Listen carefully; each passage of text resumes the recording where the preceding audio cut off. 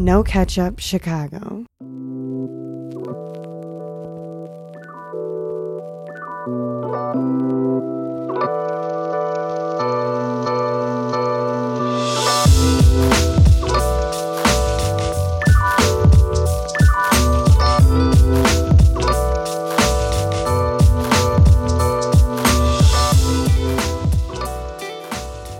What's really good, my people? Welcome into No Catch Up Sports Talk via Chicago. I am your host, Sean Little, Big Nick, the Quick on the line.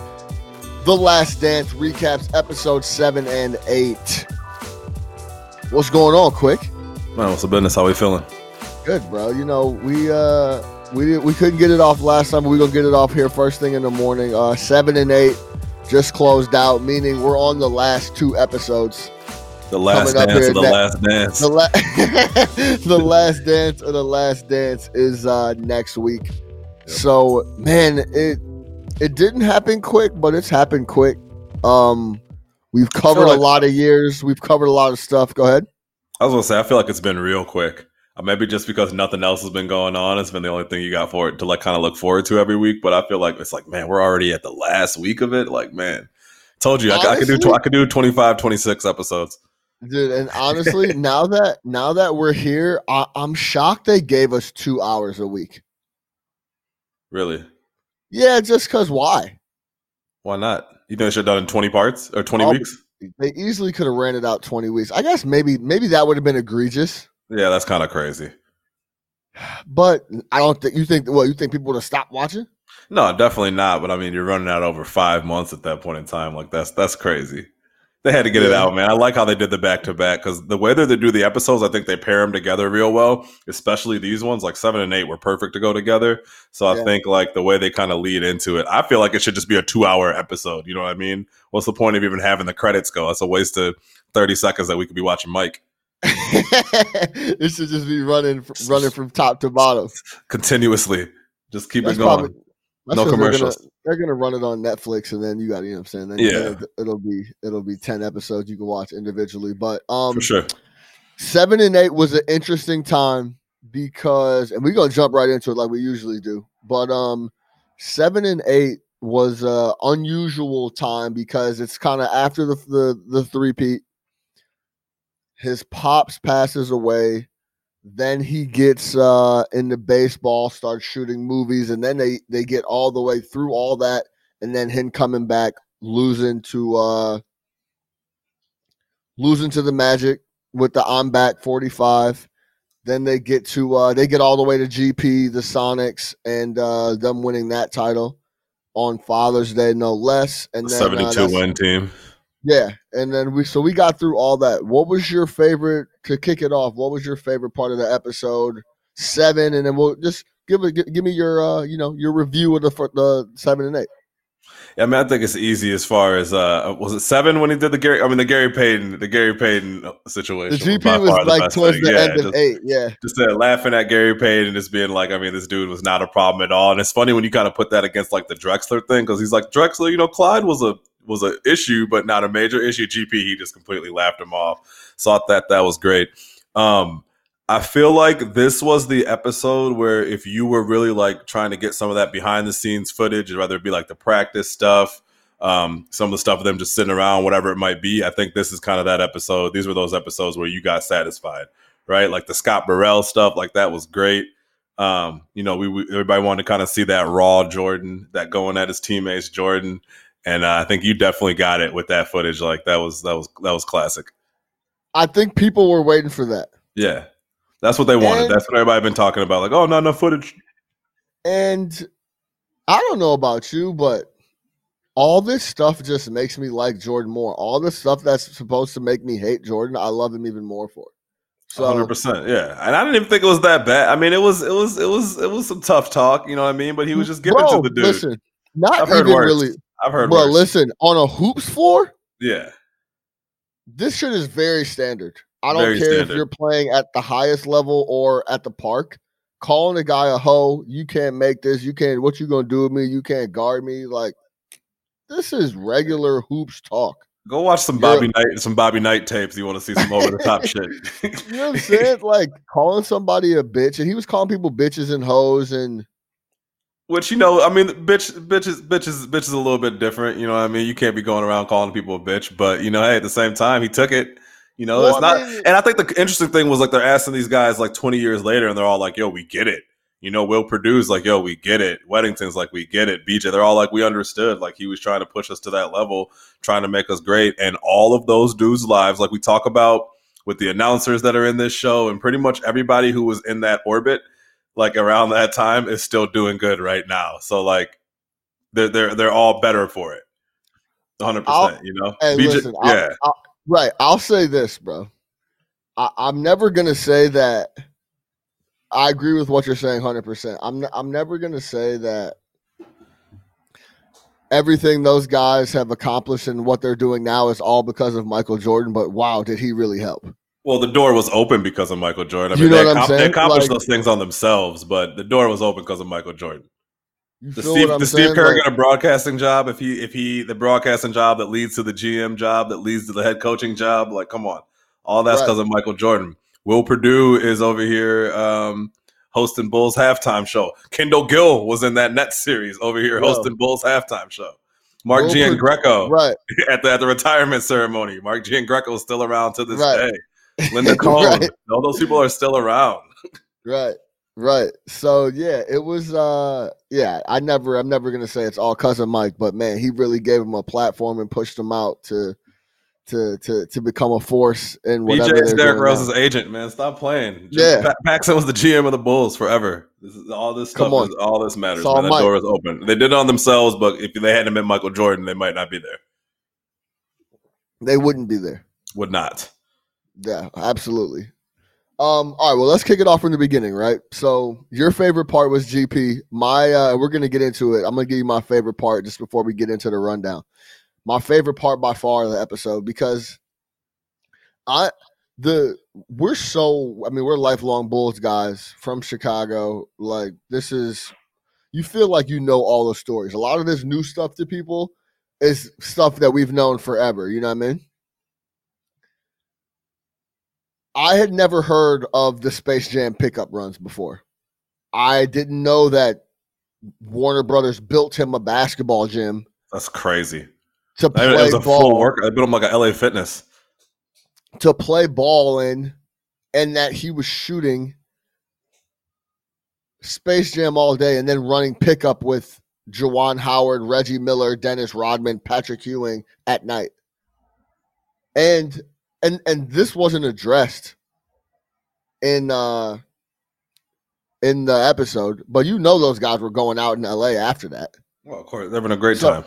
So like they're having a ball, right? So like this guy is getting up in the morning, shooting Space Jam, going to play pickup with the best players in the NBA, and then coming back the next day, shooting it and doing it all over again, then going out getting dinner, I'm sure, right?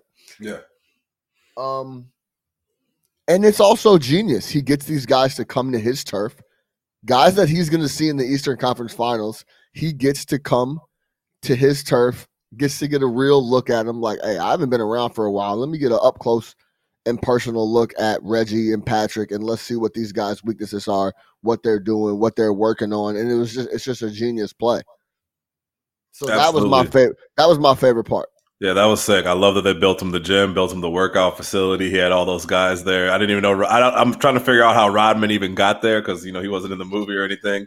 Shout out young Juwan Howard over there. Like for a young Juwan Howard, that experience must have been crazy because that would have been his like first or second year in the league because that's 94. Fab 5 was 92. So yeah. Yep. Yeah, I thought that was crazy. I never knew that story either. I thought that was dope. And then obviously I like how they got the footage of the LeBradford Smith situation, which is a story we've all heard forever. But it was dope that they kind of got him on there. I wish I don't know if dude is still alive or whatever, but I wish they would have had him on The Last Dance so he could have talked about it. Like, no, man, I didn't put my arm around him. Like, no, none of that ever happened. Like, I want to hear what really happened with that. But yeah, the Space Jam shit, definitely want to see the video of those runs. I just think it's hypocritical you're asking for the video of those runs when you're the biggest hater on the Monte Carlo run ever. Well, the Monte Carlo run, I don't have no footage. Well, show me that footage too. You've seen a little bit. No, and what I've seen, it looked like motherfuckers shooting wide open jump shots. What do you think was happening in the Space Jam? But anyway, we'll You think they get was to that. D'ing We'll up? get to that another day. Was Joakim Noah playing? I think they was running double teams. So yeah, and, shout out Devin Booker for the double team. Shout out Book, man. I heard he's dating a Jenner now. That's perfect for him. Yeah, that is perfect for him. Perfect. That's 100% his lane, man. He doesn't need to win ball games. He's just there. Oh, good for him, man. Good thing the Suns season is over. He doesn't have a chance to finish 29-53 this year. All right. Anyway, we know you don't like Devin Booker. We get it. All right, I get it. Anyway, so let's go back to the beginning of 7. We talked about Mike just being fed up in the last episode, just mentally tired. I thought it was interesting that I can't remember the reporter's name with the blue shirt, black glasses, said that Michael was so tired that he would have quit and play baseball in '92 if it wasn't for the Olympics and Bird and Magic never being able to do a three-peat. He was already fed up. Right. So I thought that was interesting. And I thought I'm not gonna call dude a liar, but who? I thought it was the dude that said he knew about it already. A year prior. But hadn't that kind of been talked about though? Because even in some of the previous episodes, they talked about that year how he had talked about retiring before. So I don't think dude was full of shit. No. I'm not talking about. No. Okay. The retirement part, I believe he was so matter of fact. Like, yeah, I knew he was going to retire and play baseball. What are you talking about? He told me. Like Michael and me. Yeah, me and Mike. Yeah, exactly. Exactly, Michael and me. So yeah, he's the white Ahmad Rashad. Yeah, that's kind of how he was trying to play it. Like, oh, Reinsdorf didn't know, Krause didn't know, me, Mike. Yeah, Mike told me. I did. Check out my blog. Mike called me, told me I'm gonna go play baseball, but I'm the only guy that knows. Only person. So yeah, all right. So we'll be getting into that, and so like the very beginning of 7, his father passes, and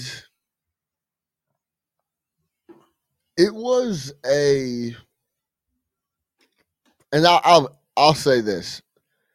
I have been one to teeter on the speculation of it just seems very convenient that Jordan left and then came back. But when you think about it, and I've teetered on maybe he did get suspended for a little bit, and I've come back and I've gone off of it and I've come back. But when it gets broken down how it did, and when you think about it, David Stern's not going to take, just kind of like the guy mentioned in the doc, was that David Stern's not going to take his lead horse out of the NBA, take the lead squad out of the NBA, cost his league tons and tons of bread for some gambling shit. It's just not going to happen, right? And David Stern, who he called a true capitalist, which is 100% accurate on the money. Yo, low key, I hope people caught that, because David Stern always gets, I think, rest in peace, David Stern, the best commissioner probably of all time in any sport that I'm aware of. For sure. He gets painted in a very, very positive light all the time about just like he was for the community and this, that. Man, he was trying to make money for his league and blow up his league just like anybody else. So he was a bulldog. The true capitalist thing was a great little nugget of content that I hope people didn't glance over. He wasn't putting the cash cow on the shelf, so people need to calm all that down. Right. Like if he wanted to suspend Michael for gambling or something like that, first off, it wouldn't have been for 18 months. Unless he had some information that no one else knows, and I like he said, it would have gotten out by now. Like that's the thing. I don't believe in any of that. I do believe in the Patrick Ewing frozen envelope shit. Like that's for sure. I think that definitely happened. Wait, what are you talking about? What frozen? You never heard about this? No, the frozen envelope or the bent envelope. So the story was when when Patrick Ewing was coming out of Georgetown. Obviously, he was a big time player. And the Knicks were one of the lottery teams. Oh, you're talking about the lottery. Yeah, the lottery. Yeah, and obviously the envelope was like The envelope was bent, so he knew which one to pick. So Ewing would go to the Knicks because obviously you wanted to put a star in New York, which I never heard the bent envelope bent part envelope, of that. frozen envelope. Yeah, there's been a whole bunch of different things that he knew which one to pick. I'm gonna tell you this: the lottery been sus, bro. D Rose. The lottery's just been sus. Dog. Like we got D Rose with a 1.1% chance or some shit. Hey, look, bro. Anything that they're not televising or they weren't back in the day, and all of a sudden it just came out and you knew what the order was. Like, nah, bro, it's not. That's super sus. Something about that shit is sus, and it's. Let me give you an example. You know how the Oscars, like, they have like the Ernst and Young or whoever, like, do the envelopes and like that type of shit. Yeah. It's like a third party that yeah, exactly. It's like a third party that handles this shit. Like, nah, this is all NBA folks handling. It's 100% NBA folks. Yeah. It's not Ernst and Young. It's Dave Ernst from accounting. You feel me? So like this, yeah, whatever. You can a conspiracy theorist or not, the lottery is a little smelly. If you're David Stern, you got a chance to put Patrick Ewing in New York in 1984-85. You're doing it. Yeah. It's easy decision. We can put him in New York or we can put him in Cleveland. I don't know. You tell me. You tell me where he's gonna go. He's going to New York, man. So, yeah, dude, that Patrick Ewing bent envelope, frozen envelope. That's interesting. I never. There's so many theories around that. Yeah. That's one where it's like if you know if there's smoke, there's fire. Like there's a lot of smoke on that one. The Jordan shit, like I said, there's no type of. It's just all speculative bullshit. It was just gas up, man. And if you wrote a story about that, like you said, that was just cheap journalism, man. If you want, unless you had some sources, unless you had some proof, unless you had a paper trail, whatever it may be, you don't write garbage like that. Like I do have a problem with that. You know what I'm saying? 100%. I have a major problem with that, especially after someone loses their father, which I have done, and it's a very sensitive time as is. It's for you, because you're essentially, I mean, it wasn't really clickbait back then because the internet wasn't jumping like that, but you're trying to sell newspapers off of the back of a man losing his father and just completely non-sourced information. You're just making shit up, essentially. You read some bullshit and you're rewriting it in your own style. Yeah, it's unsourced. All you're doing is just citing his gambling problem and the fact that his father died, and you're building your own bridge. And the fact that his father died in a suspicious way, yeah, it's ridiculous. It's garbage. Yep. Another thing that I didn't realize with his pops was that they couldn't. I forgot they couldn't find him. Yeah, I remember him being missing for 3 weeks. I forgot about that part. I remember that he was obviously killed in his car. That was what really stuck with me. I kind of disregarded that they can't find him. You know what I'm saying? Like, that's crazy. Like, I've forgotten that there was like a 3-week period where he wasn't located. Yeah, I remember the red Lexus, all that, but yeah, I actually have zero recollection of him being missing for a whole 3 weeks. But at the same time, like I was 8, you were like 7, 6, you know what I mean? So it's not like we were sitting up there like, oh, turn on the news, what's up with Michael Jordan's dad? But right, at the same time, I mean, like I remember everything about the OJ chase, so yeah. Yeah, you know what I'm saying? So that was something that just makes it a lot more traumatic too. Like, yeah, for sure. 3 weeks, that's a long ass time too. Bro. That's not like that's a long ass time. So he then gets into that. Then he starts playing the baseball. What do you think that the pops is obviously the biggest thing that pushed him to play baseball, right? Yeah, for sure. And I mean, yeah, definitely. He had talked about it with his dad. I think it's something that he always wanted to do. And I think that he was still competitive.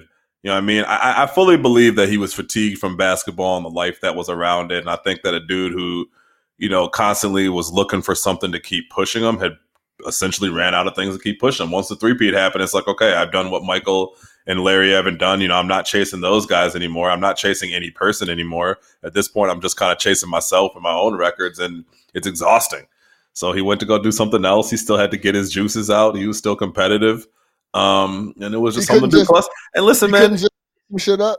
And we're not under. There's one thing we're underestimating. He could, because he could. You can do whatever you want to do. And he wants to go play baseball, man. You're gonna go do it. It's not like, oh, it's a hard road to the diamond. I mean, they show you how fast it happened to the show. It's like, yeah, one day he's at the game, next day he's retired, 3 weeks later he's in camp. You know what I mean? Andrew was paying him Bulls money. I didn't know that. Yeah, and they had a presser saying that they're going to invite him to camp. Like, yeah, well, of course you are. Done. And Shout you out instantly- the real capitalist is Jerry Reinsdorf. Yeah, and you get to instantly go to AA. You know what? Another thing too is, hey, I'm not going to flex. I was under the impression that he worked himself up to AA. I never realized he went straight to AA and then never really got out of AA. Walked right in AA, yeah. You know what I'm saying? Like, and the reason he went to AA was because that was the facility that can deal with him the best. Well, because a single A, you're playing at like Central Park. Right. You know what I mean? There's no media situation going. Play at the Park District, Chicago joint. Playing at Thillins. Thillins. Shout out Thillins. Yeah. So I thought that was dope too. But yeah, I mean, I think you're 100% right. And he even says in the first retirement press conference, retiring means I can do whatever I want. Like, off every day, play baseball, gamble. I want to play baseball. I play baseball if I want to do like this, whatever. Well, and even the whole thing, that game that he went to, it's like my man's couldn't even go to a baseball game and finish out the game because the news had already broke. Now, did you peep that they put that clip of Jerry Krause in there talking when they didn't? So there was rewatched that, but they had Jerry Krause in there talking about that particular game. They didn't show his face, obviously. Yeah. But I don't know if they were trying to allude to like he was the one that broke the story while Michael was at the game that he was retiring. No, I think that he had commented on that story previously for another doc. Okay. And they didn't want to show that footage like he was alive and still talking about it now. So I think they just put the voiceover in. They didn't know what I'm talking about, though. Yeah, I know exactly. They were trying to make it seem like it was Krause who, without saying it. You know what I mean? And that's another story I didn't realize that he had to rush out of the building because that news broke. I remember him throwing out that first pitch with the all denim fit on. It's probably the highest attended White Sox game ever. You know what I'm saying? So like I didn't realize, but that leaked that Mike was going to retire after that. Like that's crazy. At the game, yeah. Right. So he retires. Then we get to the baseball, and I thought it was just a way for, I mean, even if he knew this or not, it ended up being a great way for him to decompress and feel like a regular dude around the guys in the clubhouse. He got to challenge himself in a different way. And I think another, a great look into his mindset was when he said, yo, some people might think this is crazy. That's fine. I'm going to go out here and try to make it happen. And I'm gonna do my best. If it works, it works. If not, he didn't care about what anybody was thinking. There was no pressure. But yeah, he just did. But that besides that, he wasn't worried about failing. He wasn't worried about it. Well, I'm saying there's no pressure at all. He had been in the pressure cooker for 8 years at that point. There's no pressure. It's just whatever happens. Nobody expects me to be great at this. Right. I'm gonna do something I want to do. Like, yeah. And the good old saying, bro, it's tough to hit a breaking pitch, dog. Yeah, yeah. The fastballs are easy, right? As soon as they started hitting them with those change ups and those breaking balls and the curves and whatnot, can't hit it. Look, which is funny. You go out there and hit. You go out there and hit fastballs. Most of them, they start throwing them 12-6 curveballs. Then Maddox and them boys. You don't know where it's going. Right, they start throwing this off speed. Where it's going, yeah. Right. It starts getting a little different. You know what I thought of when I heard that was what's my man off Major League that couldn't hit the curveball? The big Pedro Serrano. He was Cuban. Yeah.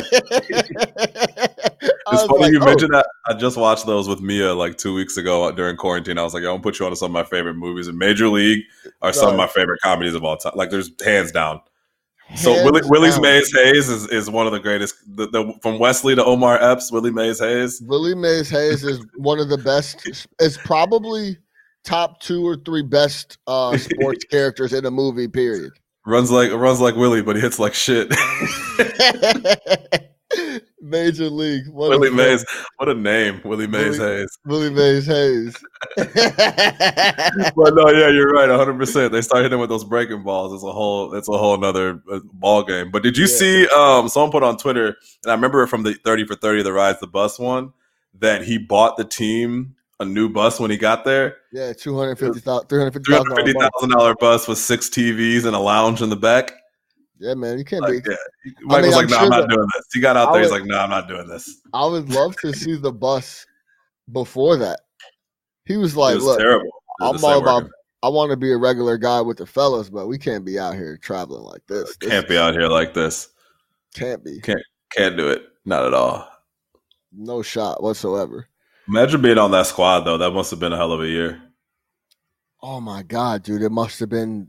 They had to be having the time of their life. Time of their lives, yeah. While losing money to Michael Jordan in the back of the bus. Yeah, like he was taking money. Oh, big time. How much you signed for? I'll take your whole contract right now. What are you talking about? Yeah, Mike's taking all that money, not giving it back. Yo, you know what? At some point, I should try to find someone off the Bears that we could talk to. That would be actually hilarious. That would be great. What a crazy run! Did you see that on Twitter? Did you see that footage of him asking Ken Griffey for an autograph at the All-Star game? No, I didn't see that at all. So there's this clip on Twitter. I'll send it to you. You gotta look it up. I'm assuming it was that year that he was on the Barons. You ever seen that picture of him and Barry Bonds? Not that I can think of. No. Okay, so then there's a couple. You got to go look up this footage, but it looks like Mike went to the All-Star game that year. He was playing baseball, and he was in the locker room, obviously, just because he's got tons of access or whatever. And he goes up to a bunch of people are interviewing Ken Griffey Jr. He barges through the reporters with a baseball bat, and he's like, "Yo, Ken, I need you to sign this." Blah blah blah. So Griffey signs the bat, hands it back to Mike, and then him and Mike are chopping it after, and he's like, "Yo, man, I'm gonna be mad at you if you don't come to Chicago and holler at me." Blah blah blah. It was like some real dope raw footage. That's dope. Yeah, and it was real cool. It was real cool. So I love Ken Griffey Jr., man. Like, I didn't grow up a huge baseball fan. That we talked about this before, but I always loved Ken Griffey Jr. Shout out the kid. Yeah, dude. He's just was just a smooth cat. He was all around great guy. Yeah. More flavor. He brought more flavor. Young black kid coming to the game. It was dope. I needed that. Yeah. So he goes. We know what happens. He goes play baseball. He bats 200. He he did his thing, right? Which is interesting. That was the first time I've ever heard like anybody talk about the batting 200 as an accomplishment.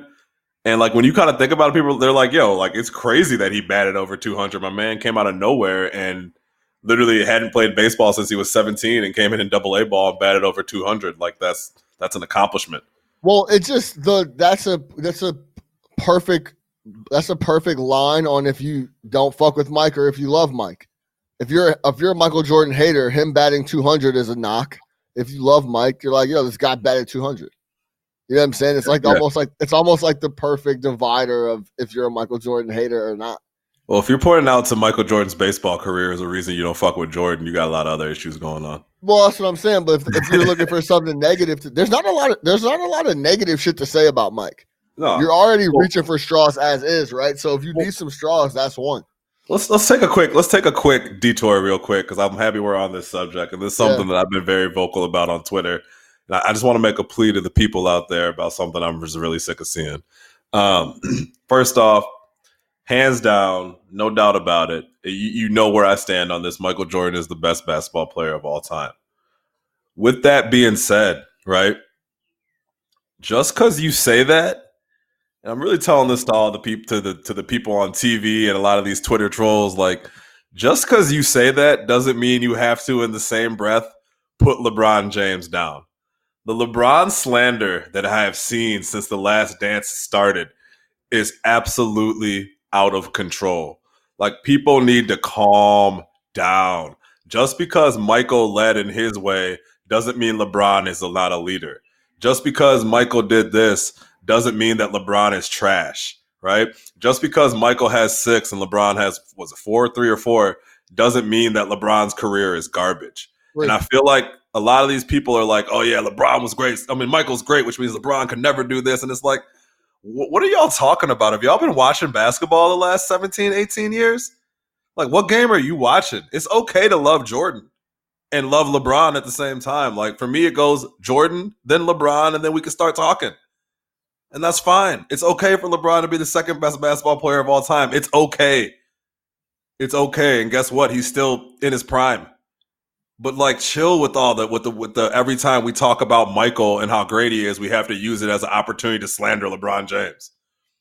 Like, it's just making something out of nothing. LeBron's sitting at the crib enjoying The Last Dance, watching his childhood hero like everybody else.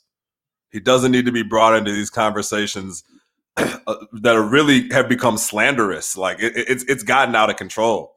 And I get we need to fill up hours on TV and shit like that, and people at the crib bored. But I have seen LeBron James hate that like makes me question if any of these people actually watch basketball games or if you're just there for the reaction. Well, give me an example. You ain't got to put the person's name in, but like, what's an example of the tape? I don't even know where it is. Whatever Stephen A. Smith tweeted the other day, if I can find this, man, I retweeted it and was. I know Skip Bayless been talking crazy. They've all been talking crazy, man. I'm a Stephen A. guy, man. I like Stephen A. Smith, but here it is. Does LeBron push his teammates hard enough? That was a topic on First Take this week. Does LeBron push his teammates hard enough? Does he push his team? He went to 9 straight NBA finals, so somebody's pushing somebody. I don't know. I don't know. They were down 3-1 and they came back and won the NBA finals. I don't know. Against a 73-win ball club. I would say that those guys were pushed. What do you think? Just because he's not in your face, just because he's not cursing you out, just because he's not yelling, "That's 9, bitch," doesn't mean that he's not a leader. You know what I'm saying? Like, it's slanderous, man. Like, just go on the It's just different. It's a different way. But like, if you really want to sit over here, if you're still trashing LeBron James for anything on the basketball court, like, hear me now. I don't want to talk to you about sports. I don't want to. I don't value your opinion. I think that you're stupid. Yeah, I mean, I think that you're an idiot. That's it. You can hate him for anything else if you want to. Fine. If you have a basketball argument with me about LeBron James, I think that you're stupid. Say less. Straight like that. Straight like that. Okay, so meanwhile, Jordan's playing baseball. We know what time it is. Jordan's playing baseball. Pippen's coming into his own as a mega star in 94. They take it all the way without Mike, have a great season. They get to the playoffs. They're making a run, and then it happens. They give the look to Kukoc to win the game. Pippen's pissed off and tells Phil he's not going back in the game. I'm going to say this. The more I learn about, just Pip and how he was and the behind the scenes stuff, he was just he just felt slighted, bro. He always felt slighted. He had a major, major, major chip on his shoulder. I led the team all fucking year. I'm the man here. No Mike. The reason we're good is because of me. I'm the leader. I finally get to a spot where I'm supposed to be taking the game-winning shot, and I don't get it. You give it to Kukoc. What he did was wrong. Of course, you go in the game and you stick up for your guys and you try to go out there and get a win. That goes without saying. But I'm just telling you, the guy felt slighted at every single turn, and that was just a conversation he was supposed to have with Phil after the game. Like, yo, listen, bro, I get it. We won, and I'm grateful, and that needs to be my shot, and here's why. And have that conversation like a real man with Phil. You don't throw a temper tantrum on the bench and say you're not going to go in. And I think kind of to your point, man, like he definitely felt slighted about a lot. Obviously, later on with the contract, and they're showing even around that time he was upset about his contract, and that was 94. Right. He played 4 more seasons on the Bulls. Right. And I think the thing that I'll give him credit for is like he felt slighted about everything except for being the number 2 guy on the Bulls. Like, I feel like he was 100% fine with that, which is maybe why he felt he needed to be respected in other areas. Like, yo, I'm completely cool with playing second fiddle to Mike. I will be the support guy. I will be the Robin. I will do everything you need me to do. You want me to facilitate, play defense, rebound, do dirt work 100%. But pay me and respect me. And I felt like those are 2 things he didn't feel like he was getting. So it's not like he was saying, hey, I need to be the man. I need to, I need to be above Michael. I can't be around this guy. I'm trying to be my own star. Like, for 90% of his career, he was like, hey, I'm cool with being that other guy. But when it's my time to get respected, a la getting paid or getting the final shot when Michael's off playing baseball, like I need that. And I'm not saying it's right or wrong, but I definitely understand where he's coming from as far as being upset. I just don't agree with the action, right? I just don't agree with the action. It was a terrible decision. I'm not going to be one of those people, though, who's going to sit here and judge it like I would know what I would do in that moment. Because I think, like, if you're over here like, oh, I would never do that, like, that's convenient to say. You know what I'm saying? Like, no, I disagree with you there. I can say I would have done that. That's just not what you do. Sure. I wouldn't have done that. But I agree with you, and I think we're on the same note, is that it was just like a culmination of disrespect. Y'all don't want to pay me. Mike finally leaves. I lead the team to the playoffs. We're in a big spot here. And I'm still like, he just felt disrespected all the time. Yeah. Y'all not paying me. I don't really rock with the front office. And the shot was for Kukoc, of all people. It's like the guy that y'all been trying to replace me with for years. Jerry's love child, right? So another reason for Jerry to love this guy and not pay me. You draw it up for this guy? Like, come on, man. I thought it was hilarious that Kukoc was like, I mean, I did hit a bunch of game winners that year. Yeah. I think they've shown throughout this, like, obviously they brought Kukoc in a crazy situation. I think Kukoc has been cool throughout this. Shout out Tony Kukoc, by the way. I don't know if I already said this, but I used to see him every single day when I was working in Deerfield and Highland Park. Yeah. Like a legend up north. Shout out Tony. TK. Yeah. But yeah, he's like, he felt slighted the whole way. They end up winning the game. That takes a little bit of luster off of it, but the fact that we're talking about this still now today shows how big of a deal that was. And Mike saying he's never going to live that down. I mean, I don't think that's true, though. It gets there, but it's not like it's the first thing that comes up when you talk about Scottie Pippen. Like, I feel like that he's never going to live that down piece is kind of overblown. It comes up, though. It comes up. It's a part of his story, but it's not like, I don't know. Maybe it's just for me, but I don't feel like it's a major talking point in the Scottie Pippen story. Again, it'll come up. It'll always come up in a conversation where you're talking about him in totality. But like, I don't think it's like, it's not one of the first 2 or 3 things I think of when I think of Scottie Pippen. Like, I think of 6 championships. I think of outstanding defender. I think of a guy who would be a great player in 2020. And then maybe I'll start thinking like, where was he short at? You know? But I don't think it's like it could be a lot worse. It could be the first thing you think of when you think of Scottie Pippen. I don't think we're there. Yeah, no, I mean, we're definitely not there just because he accomplished so much, but it still comes up. I do know that. Yeah. So, but hey, it's water under the bridge. They end up pushing that series to 7. They take the L to the Knicks. But that was a tough shot Kukoc hit. Yeah. That shit was water, too. Great play drop by Phil. Yeah. You don't really think of Phil the X and O master, but yeah, Phil had some X's and O's on that. Yeah, seal them off. Yeah. That's it. But it's just another example of like the world doesn't revolve around you type of thing. Phil's not thinking, hey, let me not give the shot to Pip. He's just thinking like, yo, I've seen Kukoc make this shot. I think it's a good look for him right here in this spot. Let's try to do that. It's the easiest way to get Pippen took it personally. Listen, bro, never take anything personally unless someone like physically or just specifically goes out and attacks you. Like that's the moral of the story. Like, don't take that shit personally like that. Like he's just trying to get it. Yeah, just keep it moving, man. Everybody's trying to work towards a common goal, and just like in life, man, don't take that shit personally. It's not worth it. It never ends well if you start. Well, and also, like, if you're Pippen, you kind of got to look at it like, hey, what's more important to my legacy, us winning this series or me hitting this shot? I mean, there's not even a guarantee you're going to hit the shot. Like, it's just like there's so many things wrong with not going out there. But yeah, be mad. Don't get me wrong. Be pissed off and talk to Phil about it. But you gotta fucking get off the bench and go play. I would have loved to see the Cartwright speech. Me too, man. You saw the footage of Cartwright talking to him on the bench. Yeah. Like, what are you doing, my dude? What are you doing, man? Like, what's wrong with you, man? You out of your mind? You crazy? you got a migraine? What's going on? What are you doing, bro? Yeah. What are you doing? But yeah, So let me get to my favorite part of the episode, the Space Jam thing. So he comes back, and we can talk about this. He comes back. I thought it was interesting that I didn't know that the first time he came back was going to grab some lunch with BJ. I thought it was funny as fuck. They went to Baker Square.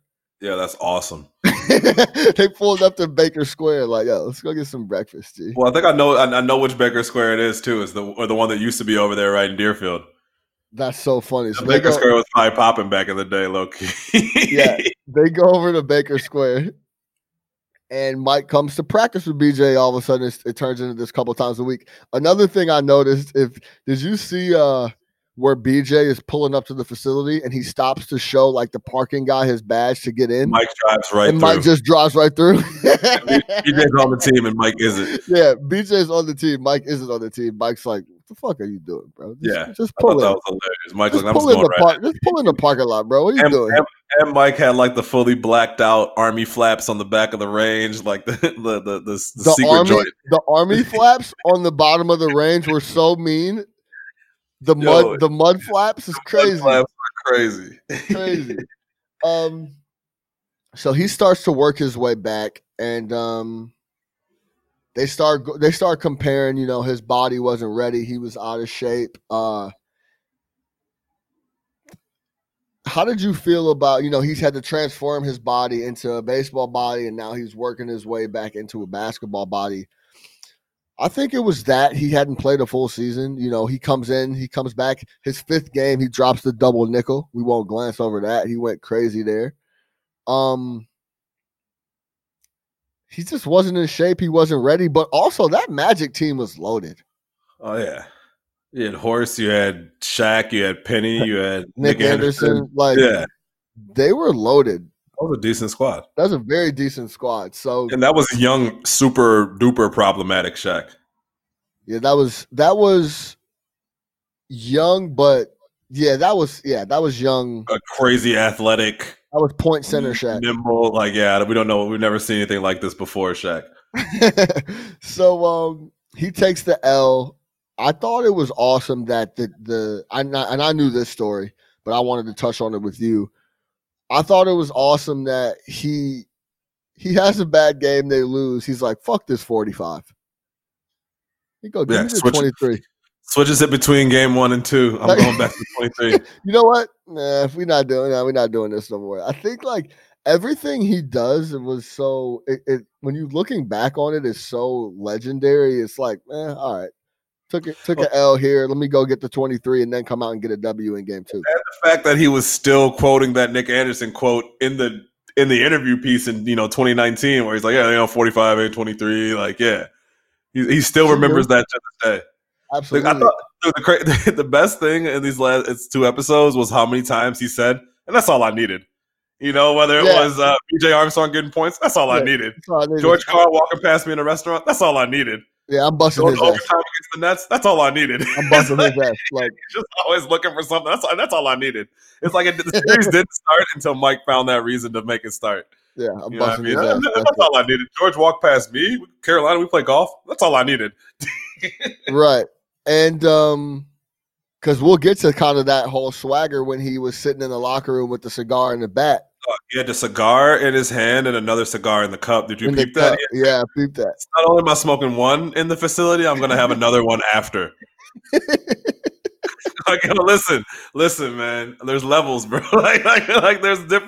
There's different. He's at a whole nother spectrum. The whole thing he was too. In the locker room smoking a stogie, and it was like a Churchill too. That joint was like 10 inches. Big boy. Another thing I didn't want to glance over. His first game back, everyone's talking about, he's got to get into shape. He's this, he's that. First game back, he puts up 28 shots. He was 7 for 28. He's like, he's out. He might be out of shape, but he's not out of shape to get these jumpers up. Nope. I'm gonna make sure I get this volume up. Mentality is never. It's just like Kobe's. It's like Kobe's last game, shooting 30 jumpers. It's like, hey man, I'm just. It's a mentality. Dude, Kobe had 60 attempts, bro. Was it 60 attempts? Yeah, bro. What? Dude, Kobe had 60 attempts his last game. You don't remember that? Come on, dog. His last game, 15 shots per quarter. I am shooting it every time down. There's only 48 minutes in the ball game. You probably get like what 120 possessions. Yeah, it's half of them were shooting half of them. Half of them are Kobe jumpers. Like, listen, Byron, listen. Put the clipboard away. All right, let's get we could talk about this. We got some time, but I want to talk about the Space Jam thing. I mentioned it before. I know that. I mean, I knew when he shot Space Jam, but are you kind of surprised, like I was, that coming off the loss to the Magic, going into that summer, knowing how locked in he needed to be, knowing how he needed to get back in shape, that he would. I was kind of shocked that he would shoot Space Jam. No, I was not at all. Because by all accounts, this dude didn't sleep and was not someone who was like singularly focused. You know what I mean? Like obviously he was focused in on being great in basketball, but he would also golf. He would also gamble. He would also do all types of other stuff. He was also a lead spokesperson for Nike, lead spokesperson for Hanes, lead spokesperson for Gatorade. You know what I mean? I think that this dude was doing all types of shit. So I think it was just another thing that he had to do while he was also doing his main thing. And you see how he kind of just fit it into his schedule. Like, I think that narrative of like, yo, if an athlete's really trying to be great, they need to spend, you know, of their 13 hours awake per day, they need to spend, you know, 12 and a half of them training. It's like, it's kind of like overblown. It's like, you know, 3-4 hours a day, maybe he's going hard, but the rest of it, yeah, he has time to shoot a movie. He has obligations. I mean, he's focused on bigger shit. So I actually wasn't surprised. I thought about it for a second. I was like, that's interesting. But then the more I thought about it, I was like, nah, because if you look at how he kind of is, like, yeah, I mean, LeBron was shooting a movie this summer, right? In the middle of all this shit. I mean, I think these guys do other shit. I mean, what I'm saying is that it would have been different if he was coming off a chip, right? And he did it. He was coming off an L in the playoffs, and he was working his way back. This was going to be his first summer off. What is he supposed to be like a rock? He's supposed to be like a Rocky IV and go up in the Alps and fucking run around. And no, I mean he doesn't have to do all that, but he doesn't have to shoot a feature film either, right? So I thought that was interesting. That's all I'm saying. Yeah, I guess I don't know, man. I feel like he found his time. Shoot a feature film, man. He showed up, said his lines, and got out of there. Mike wasn't there, no production meeting. Yeah, that's true. You can bet that. You can bet that. You can bet that. There was no second take. Yeah, like, you don't like it, fix it. I'm good. Ceiling is the roof. Ceiling's the roof. I'm gonna go play some pickup. Ceiling's the roof. Sun's still out. I need to get 18 in. I'm gonna go play some pickup. I'm out of here. I'm out. So let's get into the 96 season. The best season of all time, 72-10. Every time you say that out loud, 87-13, I believe. Yeah. On the year. It's crazy. 87-13? It's crazy. That's crazy to say that out loud. So I was interested to see the mindset of them going in and like, hey, they said they never seen Mike like that, frothing at the mouth to get back to it after coming off of losing to the Magic. From start to finish, they, hey, like it or not, they needed Dennis to fill that Horace Grant role.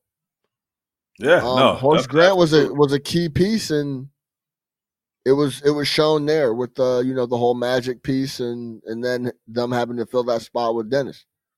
I love that. Also, they didn't give that cliche answer of we're just focused on the next game. It was no. I was in the locker room with Scotty. He's like, man, I think we might win our next 20-something games. You know what I mean? Like that whole thing. Like I love the confidence. Like that's the actual conversation that's happened in the locker room. Anytime someone's like, oh, we're just focused on the next game. It's like, no, you're not. You're looking at it. You're looking at how far down the line it's going to be till you might lose again. Yeah, don't give me that bullshit. Judd Bushler said Scotty looked at the schedule on the plane and said, man, we might not lose another game for 3 months.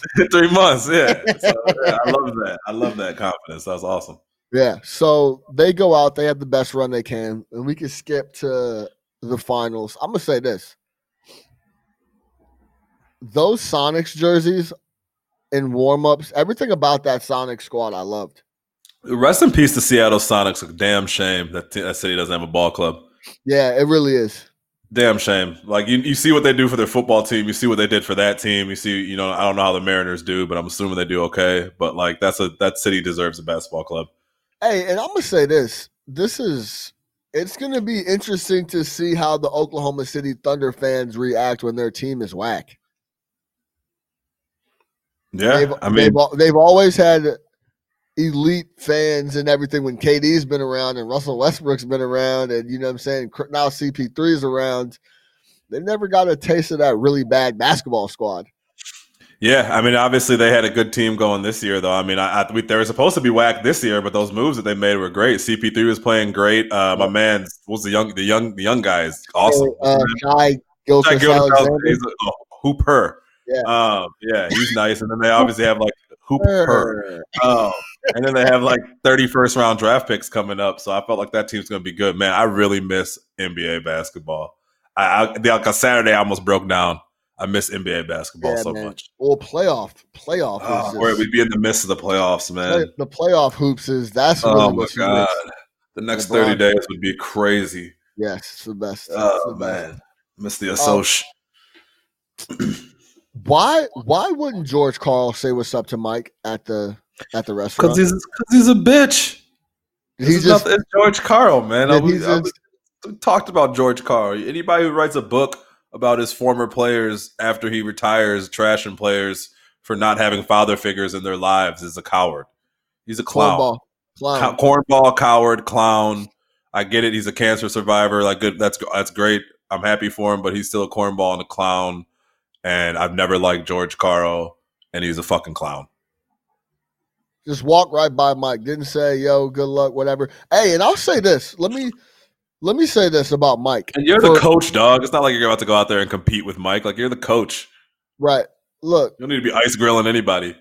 For all the things that Mike said about people and how he found things to fire him up and him laughing at Gary Payton in this episode, if you notice all the clips pregame, he's always dapping all the guys. He always his sportsmanship was elite. It was there. It wasn't like people say like, oh, he was an asshole. He was this, he was that, which is fine. But when it came to sportsmanship, even after the Magic series, you see him dapping up. Players were coming up to him. He's like, yo, good luck. Go get it. Whatever. His sportsmanship was always there. That was never a question. They talked about in the media, the whole thing, them talking about Gary Payton is going to lock him up, blah, blah, blah, blah, blah. They show the next game. He's dapping up everybody. He points over to GP like, yo, what up? Good luck, blah, blah, blah. So the sportsmanship was always there. And that was one thing. He would never walk by you in the restaurant. He might have stopped and said, yo, we about to wear y'all ass out tomorrow. But he's not gonna try to big time you and walk by and not say anything. I think that's also easy to do when you know that you're gonna win. You know what I mean? I think when you're the one that's busting everybody's ass, it's almost kind of like I'll shake everybody's hand. But that's what I'm saying. But go back to Detroit when they played the Pistons and they lost every year. He was still. That was why that shit bothered him so much. He was like, even when he didn't know they hadn't beat anybody yet, he was still showing sportsmanship. He was still showing love to the Pistons. Definitely. No. You know what I'm saying? Yeah, for sure. So George Karl, that's a clown move. You got to say what's up to Mike. Like, he's a clown in general, man. I wish they would have said what restaurant he was at. Yeah, for real. Somewhere Shout out Ahmad Rashad. This guy was just so always around. In. Oh my god, always there. He's riding with Mike down 41 to the stadium at the end of episode 6. He's with Jordan everywhere. Yeah, shout out Ahmad Rashad, man. That's his guy. So Mike is finally back. Oh, and real quick on that note of always being around, Ahmad was his guy. The whole going into the season, the whole squabble with Steve Kerr. I thought it was hilarious that Mike didn't have Steve Kerr's phone number. I saw you tweet that. I was actually like, maybe back then though, like it's not like you were texting people and shit. So like the house phone. It's like, what's he gonna call Steve Kerr at the crib for? Oh, you mean like the Rolodex type of thing? Yeah. I think back then, like to have someone's number, it might have been like more of a situation than nowadays. So yeah, man, give me Steve's number. But he called the facility like he didn't even call a teammate. You got Steve's number over there? He's like, he called the receptionist. Yeah, I need Steve Kerr's extension. This is Michael. This is Mike. I need Steve Kerr's number, please. Yeah, can you pass me through? because I've never talked to this motherfucker ever. I think his name is Steve. I think the little short guy with Little dude, the he short shoots- hair. He shoots good. He's all right. Yeah, that guy's I number. think Let it's me great get that that number. Steve stood up to him, though, man. Like I think, like you said, I mean, Steve Kerr didn't back down. That obviously got Mike's respect. Mike knew he can go to war with that dude. So shout out Steve Kerr. I keep trying to call him Steve Nash, but yeah, I mean, I thought that was dope how he said, like, after that, I got Mike's respect. Like he was looking for someone to back down, and that wasn't me. And in '97, he hit him in a big spot for that jumper. Absolutely. So yeah, no, absolutely. I mean, the 72-10 squad went out and did what they were always going to do. They won the title. What was your take on the GP comments? And people all over Twitter and have been comparing the stats of, Jordan versus GP and Jordan not versus GP. And Payton might have gave him a little trouble. What were your thoughts on that? I have always loved Gary Payton. Always. Gary Payton is a legendary shit talker. If you listen to him in an interview, all you need to do is listen to him in an interview for 5 seconds and understand what it was probably like playing with or against him. He's got that strong California type vernacular going on, and he just talks shit.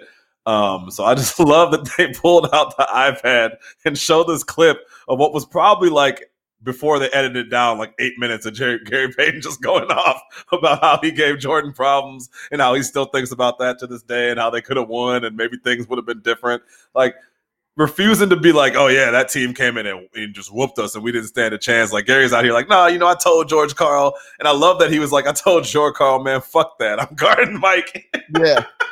Which I thought was great. Oh yeah, like GP said, listen. Listen. You can't make these decisions no more. Yeah, you're done. He took him out of the equation. You can't make this decision anymore. Fuck that. Head coach or not, you're not making this decision anymore. I wish he shouldn't have waited till they went down, but yeah. And them showing that to Mike and Mike letting out that laugh, like the only louder laugh was the Bulls traveling cocaine circus shit. Mike just let out the laugh like Gary Payton, and then he goes, "Come on, the glove." He goes, I had no problem with the glove. No, I had no problem with the glove. I thought that was great. But listen to this list because Gary Payton 95-96 won the Defensive Player of the Year, and listen to the people that he's bunched up in between. So Jordan won at 87, 88.